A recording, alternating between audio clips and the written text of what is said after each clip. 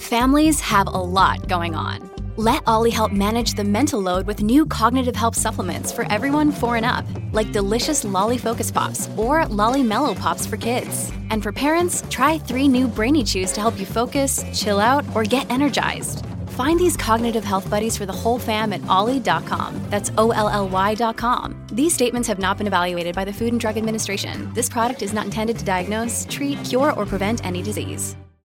One of the headlines today was all about the rollback of Ontario's sex ed curriculum, because it was front and center in a Toronto courtroom today, where 2 groups, the Elementary Teachers Federation and the Canadian Civil Liberties Association, went to court to argue and try to quash the Ford government's repeal of the 2015, the newer of the curriculums, arguing it puts kids at risk. Michael Bryant, who was there on behalf of the Canadian Civil Liberties Association, went as far as to say this. The only reason that they're being excluded is because the government thinks that that content is age inappropriate, and that's just homophobic. It's not homophobic. That's a bit of a stretch there. I know a lot of parents, myself included, who have concerns about teaching gender fluidity too young. That does not make one homophobic. It makes one against social engineering. But here is what the teachers union argues, Sam Hammond. And the government has completely dismissed all of their evidence. Why? Because their evidence overwhelmingly demonstrates that the current curriculum is grossly inadequate in meeting the needs of today's students, and it exposes students to increased risk of harm. Mm-hmm. You know, I have a really hard time taking this whole issue seriously when I hear silliness like that, because I didn't hear a damn word out of these unions for 15 years. Not a word. And all of a sudden it's a panic, hysteria, but nonetheless. So I don't know how the judges will rule on this case, but the curriculum is very much the provincial jurisdiction. So my gut says this case will be tossed. But, you know, these days, you just never know how a ruling is going to go. But nonetheless, let's bring in the Minister of Education on this, Lisa Thompson. Minister, was it a mistake to, take back the curriculum and put the old one back in place? Is that, in hindsight, was that a mistake? Do you know what? I feel very good about where we are right now in following through and doing exactly what we said we were going to do. Right from day one, our government had 2 goals when it comes to this particular situation. We wanted to demonstrate respect for parents while ensuring our students had a safe and supportive classroom environment for which they would be prepared for the future in terms of careers and the paths they choose to take. Michael Bryant, one of the applicants of today's challenge, stated that this was obviously homophobic. Your reaction to that? I absolutely, with all due respect, disagree. This is about getting a very important aspect of the health and physical education curriculum right. And we can do that by ensuring that we have reached out and provided proper avenues for parents, teachers, students, and concerned citizens an opportunity to have their voice heard, because during last year's campaign and prior to that, we heard loud and clear that people were fed up with the former Liberal government because they never listened to them. And now we have had over 72,000 people, over 72,000 engagements in the last month of the year, in terms of 2018 and the consultation that we embarked upon. And the data and the sincerity, the positions, the perspectives that were shared are incredibly rich, and they're going to get us on a path that, when I say they, the people who participated are going to get us onto a path whereby we are going to get it right once and for all. Was there a major theme that stuck out to you, an area of the curriculum that is an obvious need for change? Well, it's interesting. First and foremost, we heard loud and clear that curriculum needs to be responsive. and that we need to be reaching out and doing a pulse check on a regular basis so that we are ensuring that what is being shared in the classroom is age appropriate and preparing our young people for the realities of the day.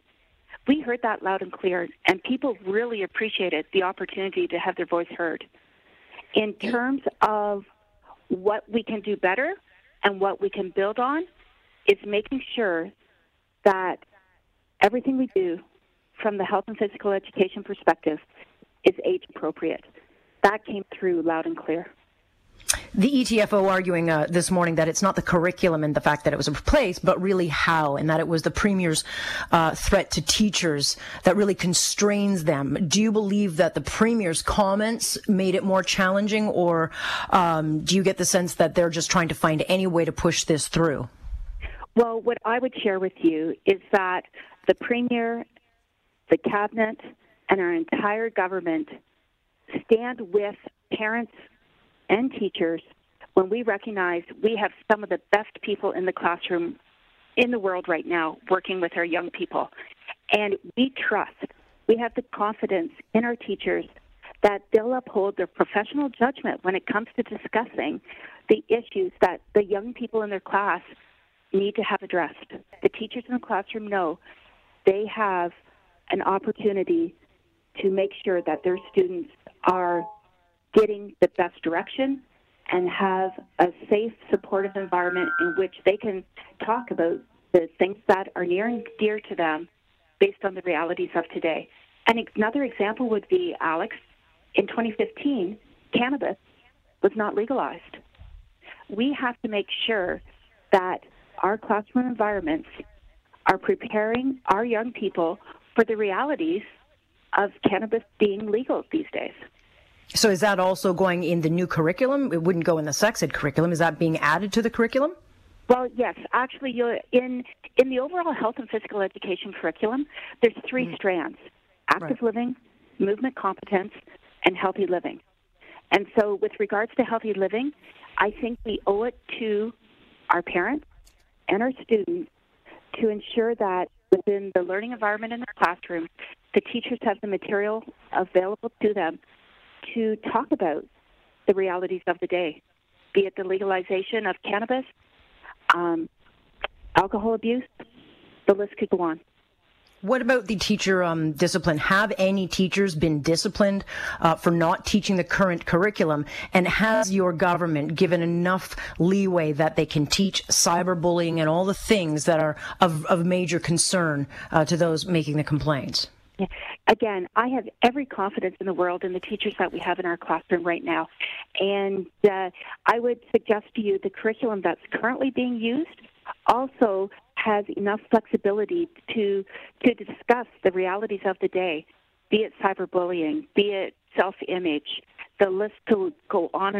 And I know that Ontario teachers want to make sure that our students are being prepared for the realities of today, and they're doing just that.